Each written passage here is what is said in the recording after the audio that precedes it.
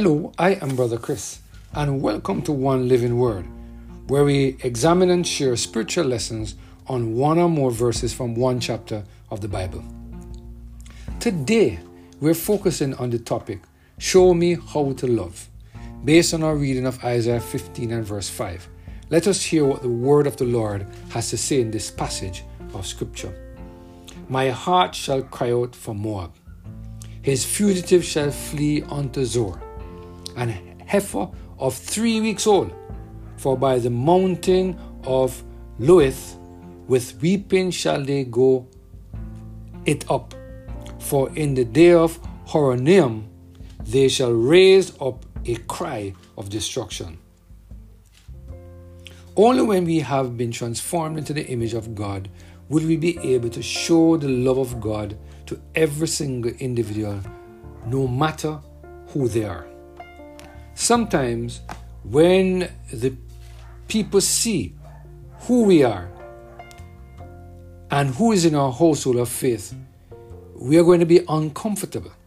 Sometimes when we see the people who are not of the household of faith going through calamities as Christians, we often turn a blind eye and do nothing.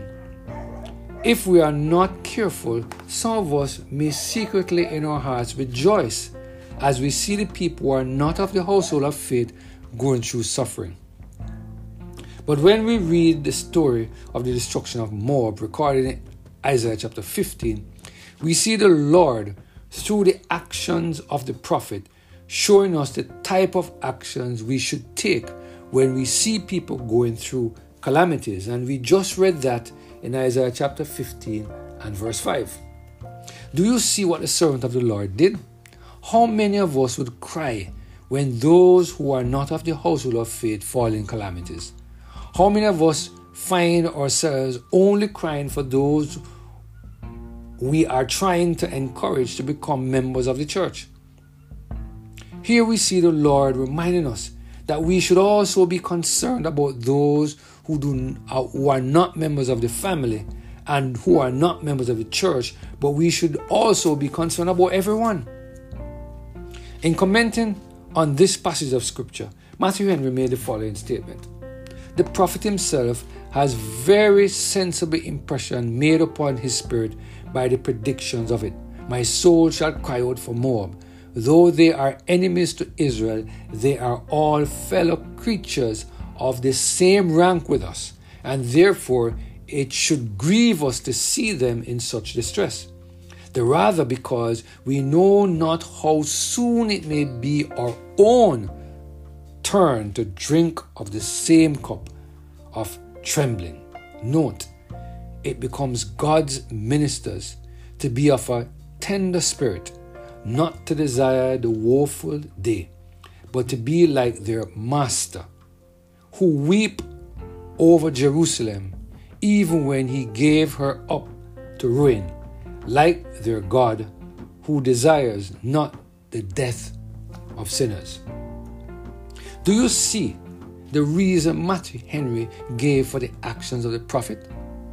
This reason is consistent with what the Apostle John said in John 3:16, for God so loved the world that he gave his only begotten Son, that whosoever believeth in him should not perish, but have everlasting life. Matthew Henry highlighted the fact that the Moabites were fellow creatures of the same rank. The prophet recognized that the Israelites and the Moabites had one thing in common.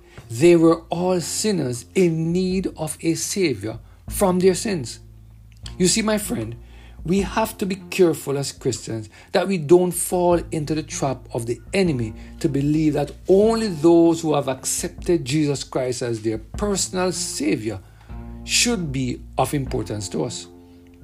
We should also be caring or care about others, that we don't fall. We should be careful that we don't fall into the trap to believe that we should only care about those who are actively working to encourage others to become members of our church, or who we intend to actively work with to become members of our church. God wants us as Christians to care for every single human being, no matter their status in this life. Today, God is reminding us that we need to love every single individual, no matter who they are.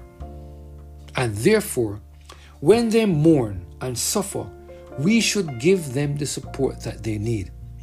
We should always remember that we are disciples of the Most High God, and therefore we need to reflect His image to the world.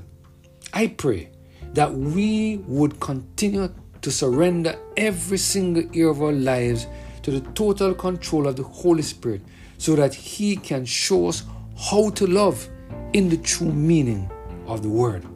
This is the only way we are going to be true reflectors of the character and nature of God. Let us pray. Father, we thank You for the word, for the timely reminder that, Lord, we need to love others the way You love them, in the true meaning of the word, love. Thank You, Lord, for reminding us that we need to care about those who are not of the household of faith as much as we care about those who are of the household of faith. What a message. Thank You, Lord, for Your words of encouragement today, we pray. Through Jesus Christ, our Lord. Amen. Have a blessed and Holy Spirit-filled day.